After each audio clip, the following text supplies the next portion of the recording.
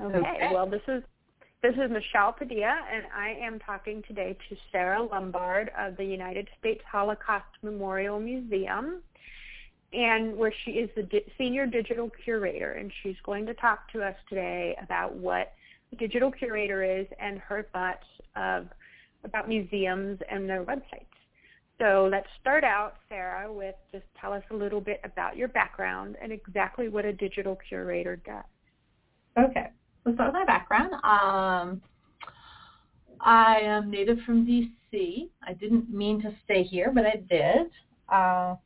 And then I think it's important to know in my background that, and I didn't realize this until answering this question, so I have regularly played team sports or team activities, and the two that I wanted to point out were soccer and then chamber music.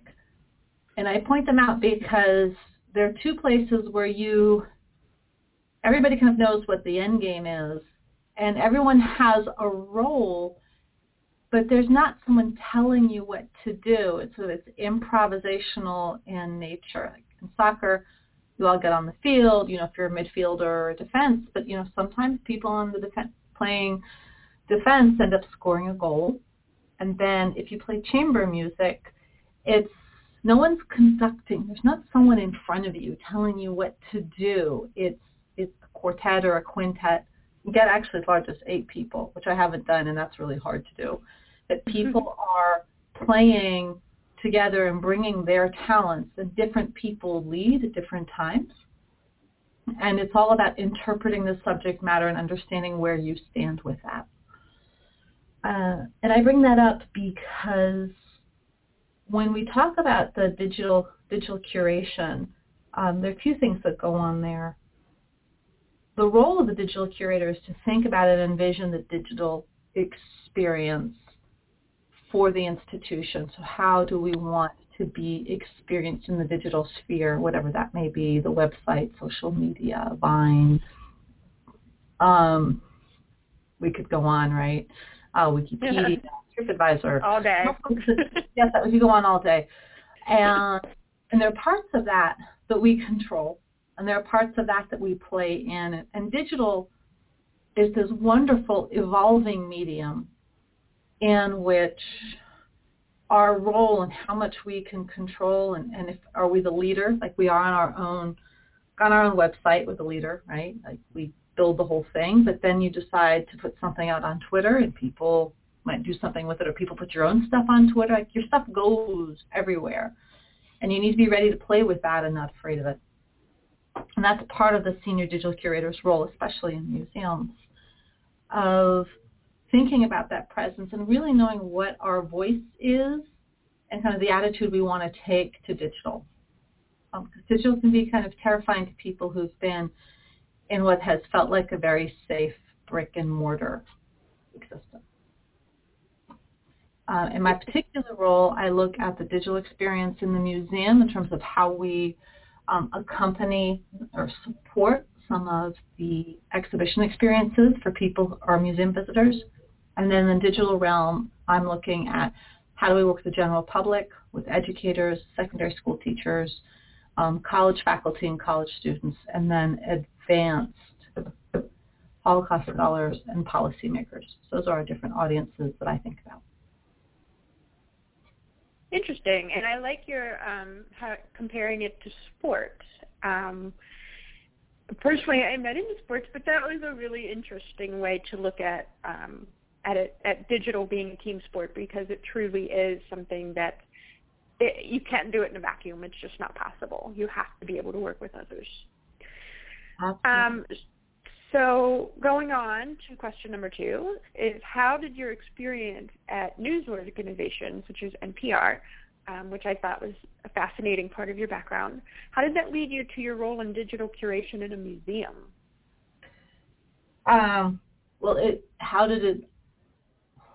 It led me here because a friend said have coffee with a friend, and then they said, hey, we've got this job, you should apply, and I did, and wow, here I am. That's the mechanics of how it happened. I didn't realize, I knew I wanted to get away from the 24-hour news cycle. Done with that. It didn't mean I wanted to leave content. It didn't mean I wanted to leave creating digital experiences. It didn't mean I wanted to leave digital storytelling. It just meant I didn't want to have to care about doing one thing and then suddenly there's a bombing in Boston, which is really important, and then everything goes over there. So there's a real challenge in news organizations of balancing the long-term thinking and then having short-term events that are really important kind of take over. And that happens everywhere, but really that's what news organizations are built for. Mm-hmm. So that's part of really how it led me. And in terms of why people from different news and media organizations are looking at museums and museums are looking at them is around the focus on storytelling, the appreciation that content matters, the need for accuracy, journalism ethics, and for a really good news organization, the focus on the audience. How do you tell the story so that it resonates with your audience? And then in the case of NPR, NPR's mission around creating an informed society. And then the Holocaust Memorial Museum is really about,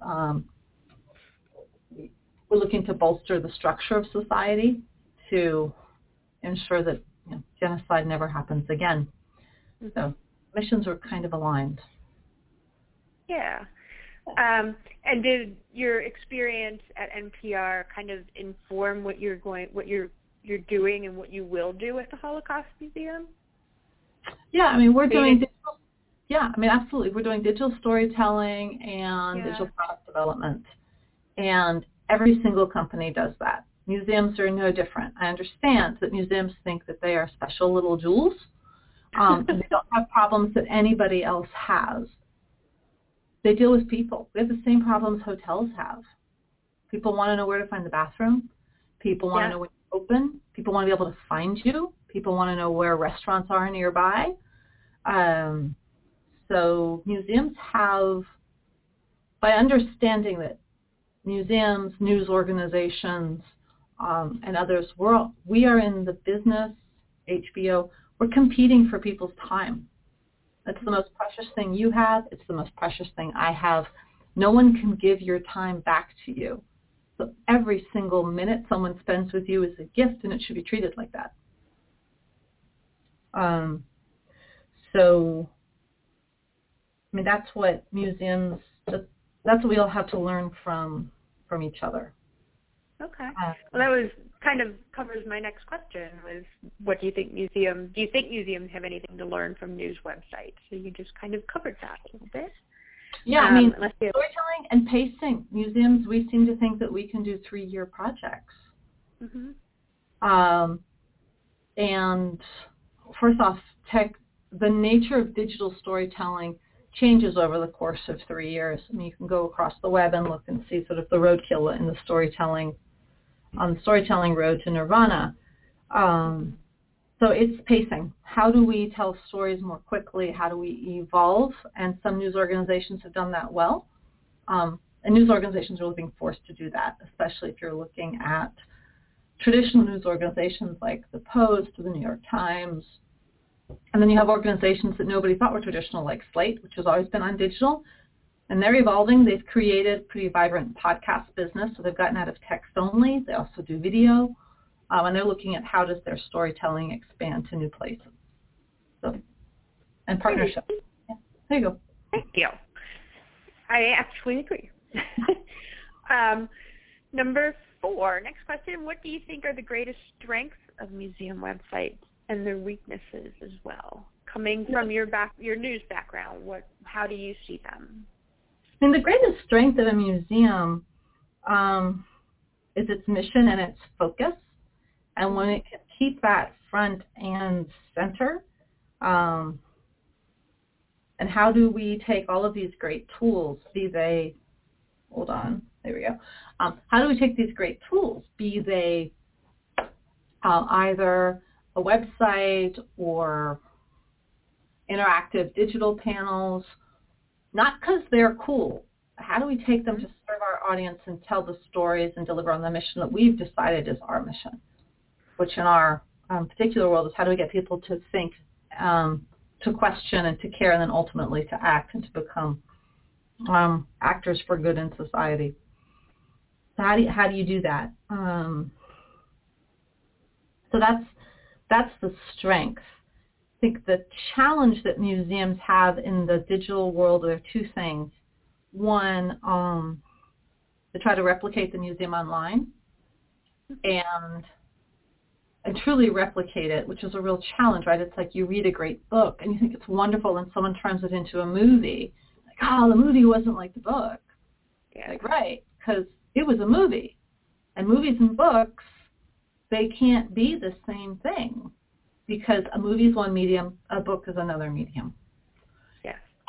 And then we have to embrace both of those. And in some cases, a movie can be very different from the book and have the exact same impact. Like it was the perfect rendition of the book, embracing a whole new medium, and yet it was entirely different. Subplot stripped out, all sorts of things moved. And here, at least, there have been people who've been like, well, you could put that on the web. I'm like, the web is not a dumping ground. Stuff that you rejected does not go on the web. It doesn't go. It goes somewhere. Like, I don't want it. But that's a weakness that every organization has in terms of, well, I just want to be myself on the web and do everything the way I do already.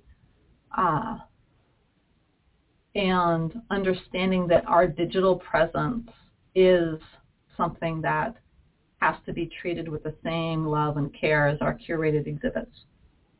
Different talents, different ways we're going to tell the same stories or address the same themes, but it's all going to be different. And at least for many museums, this is something that is slowly dawning on all of us. And so that really trying to replicate a museum online, that's definitely a weakness. The greatest strength that museums have is that they're enduring. So much of the work that a museum does when it puts it online, it'll be used for a year or two, and that's so different from media sites that are just like, oh, God, I'm going to put this up, and people are going to read it for 2 days, and then it's done. The museums have a luxury and a reason that they can invest more in storytelling and get more out of it than some media websites. So just to make sure I understand correctly, you said that one of the challenges is replicating museums online, the physical museums, and you think websites, digital, should or should not? They can't. Yes. Okay. They can't. They cannot. Okay. It's a website. It is not a building. It's a website. And I think also websites are websites. Digital is digital. And the question of what's your overall digital footprint? Yeah. And museums need to look at all of that and not separate out their social from their website. Okay. When you came on board to the Holocaust Museum, did they have a digital vision and strategy? And if so, did you make any changes to it? If not, have you created a vision and strategy? Yeah, so there wasn't a vision. What the museum had done really in the first phase of their digital presence was really experiment with lots of things. And the museum did a great job of, okay, if we all remember Second Life, it was a long time ago, but the museum will experiment with Second Life, and we'll experiment with Facebook, and we'll get on Twitter, and the museum was really good about whatever digital thing is out there, let's just go ahead and work with it. And okay, this digital thing, we're serving, somewhere between, 800 and 1.7 million people a month. And we've been doing a lot of experimentation and innovation. That's great. It's time to take all this experimentation and innovation that's been happening in many different parts of the institution and put it in one place. Mm-hmm. So let's, if we're good this way, what would happen if we actually consolidated everybody and put all the digital people together and then had them think about where they're going and why they're going there and provide us with a digital vision, strategies to get there, and create the team that can take us there and start making digital decisions so that we're investing in the things that will have the greatest impact for our audiences and for the institution. So this is really the second phase. There was a whole, let's embrace digital, let's try things out, let's not be afraid. And then like, oh, we're not afraid, this is pretty good. Now let's put everybody together. So so great, Sarah, come in and what's your vision? And then how are you going to make it happen? And that was probably the first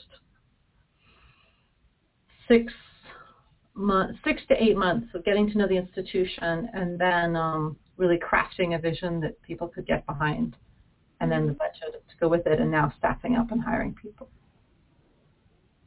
Good. So that's yeah. So no vision, strategy, but a lot of really good work, kind of heading in the right direction. Okay. Do you see now or in the near future digital trends? You mentioned a lot of experimentation, that the museum has done a lot of experimentation. So do you see any digital trends now that are going on that the Holocaust Museum is taking part in and that you think museums should invest in general? Well, in general, I think museums should invest in some product development principles, namely minimal viable product, which is a really good way of not overbuilding and kind of checking yourself on what the solutions, what problems are you trying to solve, what does the solution look like, and how you know when you've solved it, and not building beyond that concept. And a lot of museums have already embraced different practices around agile project management, which has been really, really good. And then other trends, continuing, to play with what's out there to see what might work. I mean, we haven't played much with Periscope or Snapchat, a little bit with Vine, but whatever's out there to see what can we do here that might make sense, and then if it doesn't make sense, then stop doing it. So that would be the biggest thing I would say with museums is to experiment and also think about what problem you're trying to solve and for which audiences, because you can't do everything, but that's true for everybody. But that would be the biggest thing I would say is, try new things and then figure out how to support them once they're successful. All right. Good answer, actually. Okay, so you head up the digital learning department at the Holocaust Museum. Do you think digital learning, there are any advantages to digital learning over more traditional in-class, in-person learning? And if so, what do you think those advantages are? Well, I think digital is great because it reaches so many people. And so when I want to know something and become more informed, I can go all these different places. I can go to the Holocaust website. I can go to the Metropolitan Museum of Art to look at art. I can go to Wikipedia. I can go to TED Talks. Maybe I can find an expert on YouTube. So I think that part of digital learning is great. The challenge I think that everyone's trying to figure out is that's great for me being informed, but then where do I have those in-depth conversations of knowledge sharing? So how do you add that element in? Especially for us when we're looking at the questions that they're talking about, what would you do and what is complicity during the time of the Holocaust when neighbors made interesting decisions about their Jewish neighbors or their Polish neighbors, depending on what country you're in. So I think that digital learning is great for expanding what we know. The question about, and it does it beautifully, and people become more informed, and we know so much more about different things, right? And it's like having something even better than the World Book on your library shelf. But then that other part of critical thinking and learning, that when a friend or a teacher asks you a question, really asks you to think and prods and sort of forces you to think more diligently and to really grapple with difficult questions and doesn't let you walk away from the difficult question, that's really hard. Mm-hmm. And I think that universities have figured that out. Like when you're taking a class, you're going to get a grade and you have to do that.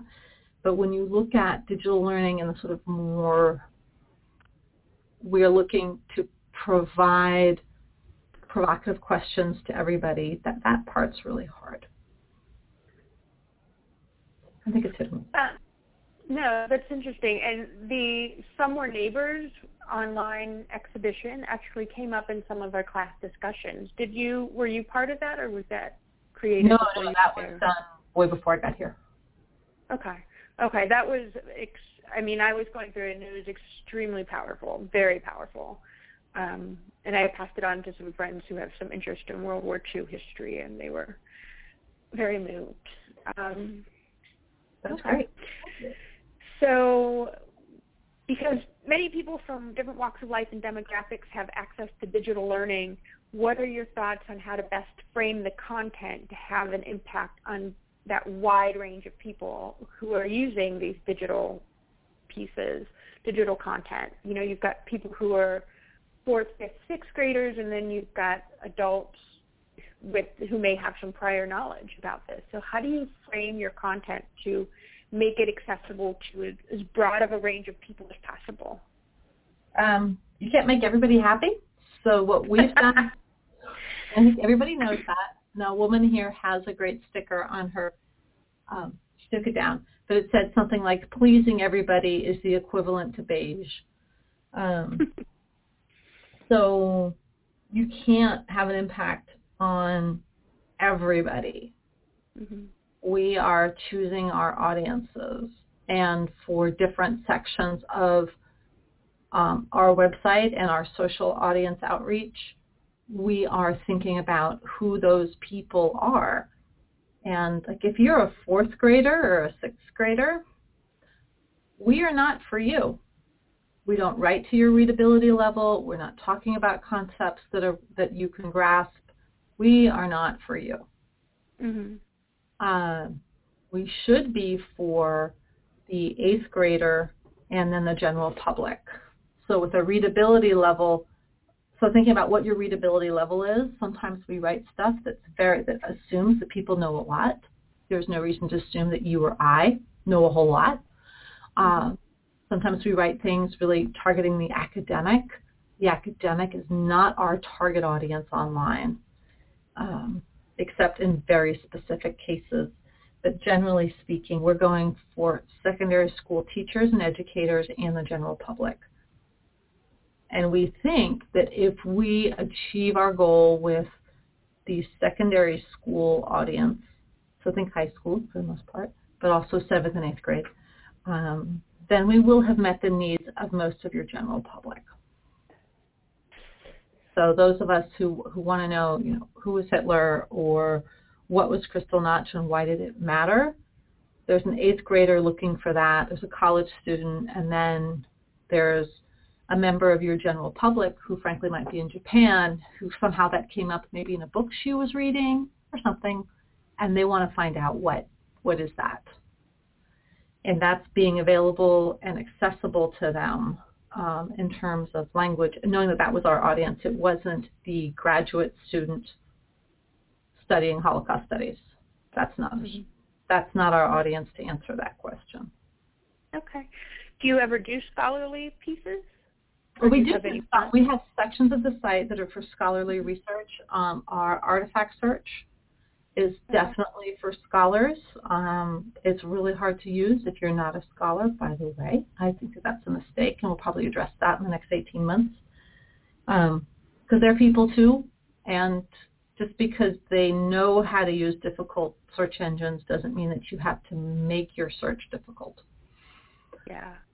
Yeah, and then we do have elements in our Holocaust encyclopedia that are definitely for Holocaust scholars, and that's fine. But they're the only ones who are ever going to search on such precise terms that they're going to come up with a very detailed academic article. Okay.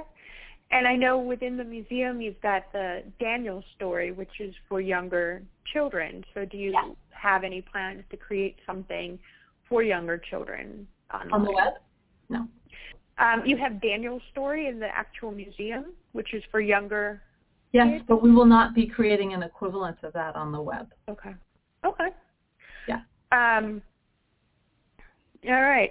One of my classmates asked about Serendipity Day. She said, while you were at NPR, you instituted Serendipity Day. What outcomes came about because of it, and do you envision implementing anything similar at the Holocaust Museum?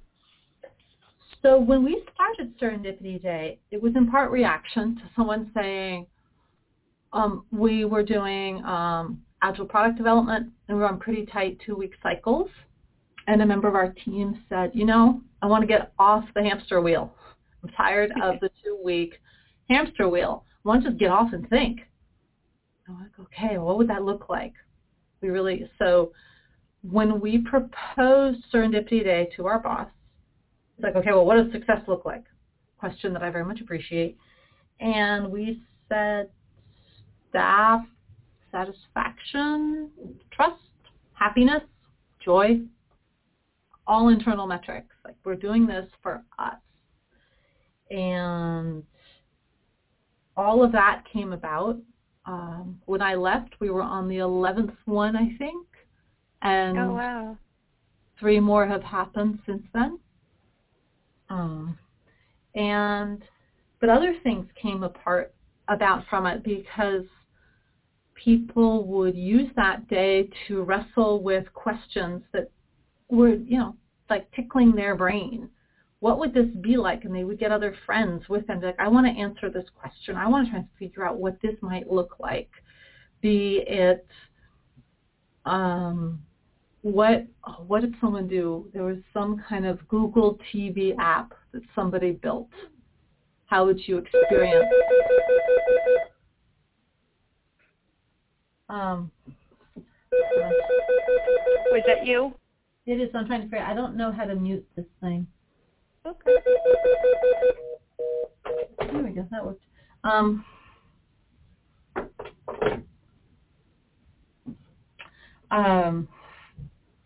We had people who felt like verbally they couldn't share this vision they were having, and they wanted other people to think about this question that they were trying to answer.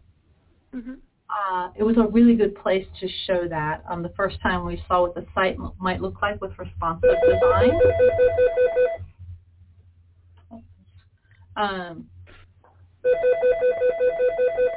We'll wait for them to go to voicemail.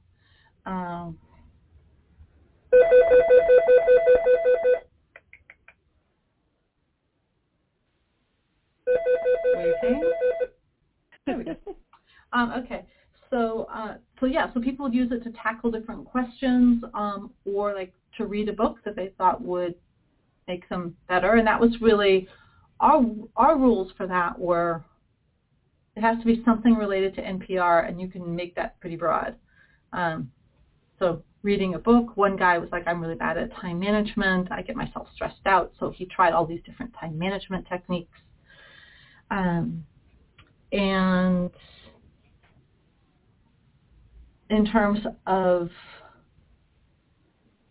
impact that was experienced outside of the institution, happier teams make better experiences, but also we would reorganize what our product roadmap was. When someone would say, this is what I'm thinking for this, we're like, oh, we get it. Like, let's move that up. Let's change the order in which we're working on things.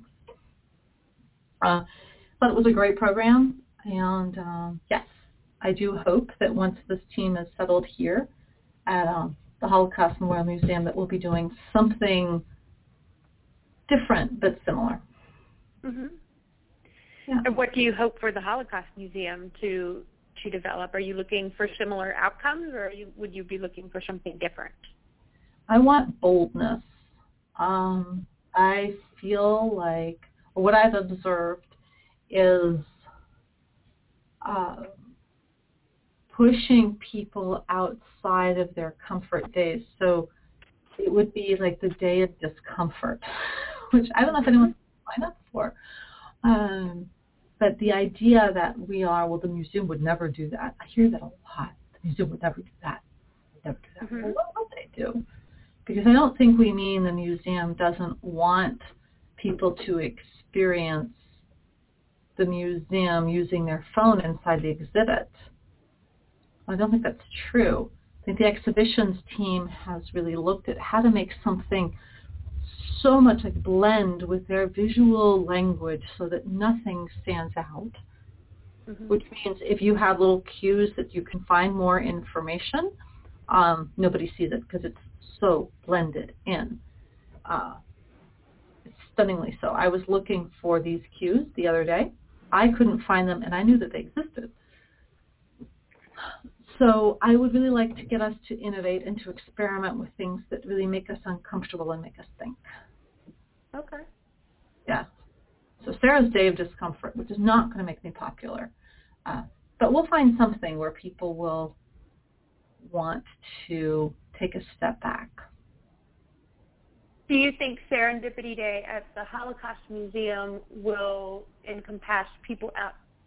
It will include people outside of your department, or will it just be your department only? Oh, I know it'll be outside of the department. At NPR, it certainly was people outside of digital. We had people occasionally from different radio programs, people from the library. So a variety of different people would join. And sometimes people on the digital team like, I got too much work to do, and I'm really excited. Like for me, what I'm working on is creating serendipity, so I don't want to do this today. Okay. Great. No, I was asking that based on your example because it sounded like that would include people from other areas besides yours. None of my projects involve only people from my department. Okay. So every single project we're working on right now pulls in people from different departments because digital isn't its own thing. It's the expression of the museum in the digital sphere. And that means that all those people that built things for the museum, they have to come along.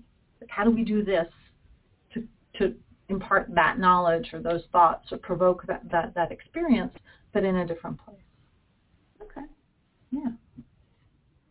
All right. We're coming to the end, so I have any parting thoughts or anything that you in particular would like to throw out there for the rest of the class? Yes.